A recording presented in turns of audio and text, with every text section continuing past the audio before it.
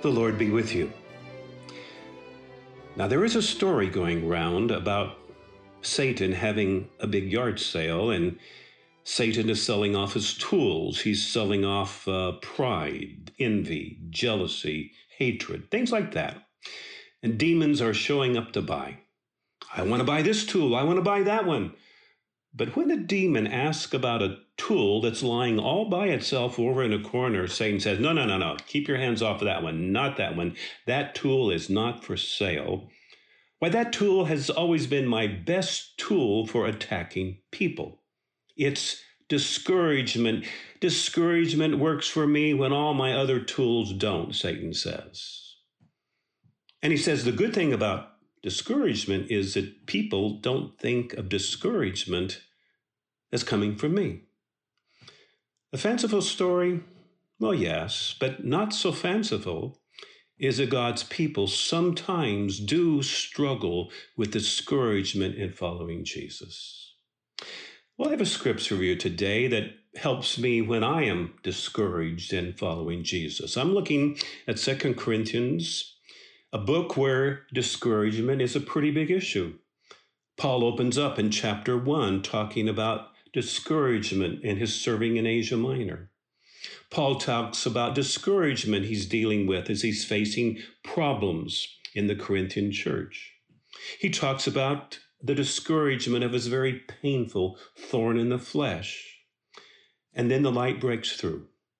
The light breaks through for Paul in his discouragement. Here it is, 2 Corinthians 2, verse 14. I read, "But thanks be to God, who in Christ always leads us in triumphal procession, and through us spreads in every place the fragrance that comes from knowing him." I've often said that the little three-letter word "but" is one of my favorite words in the Bible, as it is a word that just turns everything around, as it does here. But thanks be to God, who in Christ always leads us in triumphal procession. As Paul lives life, he sees himself as following Jesus in his great victory parade, what Paul calls here in triumphal procession. And Paul is using here the imagery of a Roman triumphal procession, something that was well known in the ancient Roman world. It was something that was awarded to a general who was returning from a great victory in war. A Roman triumphal procession meant a magnificent entrance into Rome. It wasn't just any victory that was celebrated. To be awarded a triumphal procession with its arch of triumph meant that all battles had to have been completed, finished. It meant that there was peace in that area, that troops were brought home. It meant the territory of the Roman Empire was extended through that victory. And a Roman triumphal procession was a Roman holiday. It was a day off for everyone to welcome the decorated general. As he enters Rome, standing in his ornate chariot, pulled by 4 white horses, and all along the way, people are cheering and throwing flowers. Behind the general march his soldiers. They are victors with him. And then come the spoils of war, captive kings and princes that are followed by people burning incense and spreading the fragrance of victory all along the way. So do you hear what Paul is saying to us in this verse? Paul is saying that Jesus is leading us in his great triumphal procession. Christ has won a great victory. Christ has defeated his enemies and our enemies, sin and death. And we are following Jesus in his triumph. So that contrary to appearances, today, you and I, we are in Christ's triumphal procession. Nothing stands in Christ's way as we follow him. You know, this makes me think of something Paul says over in Romans 8, where he has this long list of terrible things that could happen to us. And then in verse 37, Paul says, in all these things, in all these terrible things, in all these things, we are more than conquerors through him who loved us. Sure, Paul is going through hard times in Asia Minor, going through hard times with the Corinthians. And you and I, we're going through some hard times with COVID-19 and all the uncertainty around us. But thanks be to God. Thanks be to God who in Christ always, that is no exception, always leads us in triumphal procession, and through us in every place.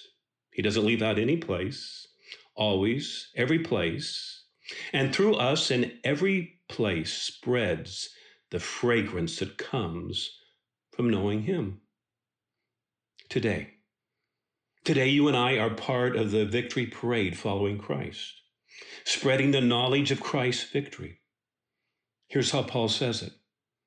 Through us spreads in every place the fragrance that comes from knowing Christ.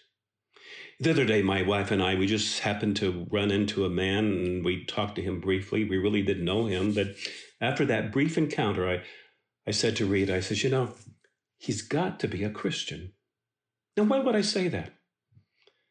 Because there was about him the fragrance that comes from knowing Christ.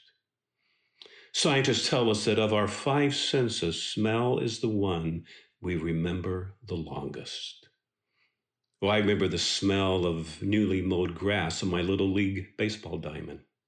I remember the smell of the pine Christmas tree in my boyhood home.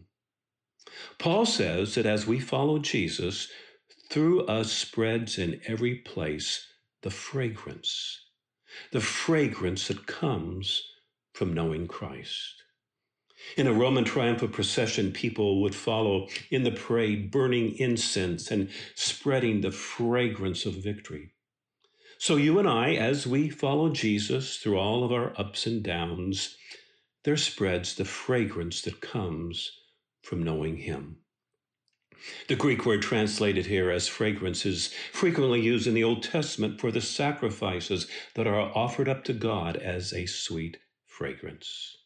Sometimes following Jesus in the path of victory does mean sacrifice, but as we live it, it goes up as a sweet savor to God and spreads to others the fragrance of knowing Jesus. Paul uses the same Greek word for fragrance over in Ephesians 5, verse 2, where he says, live in love as Christ loved us and gave himself up for us, a fragrant offering and sacrifice to God. In the midst of our struggles, perhaps discouragement, in the midst of COVID-19, a stock market bouncing all over the place, civil unrest, Christ is leading us.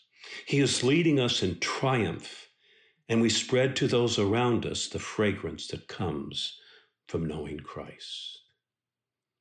So don't let Satan discourage you today.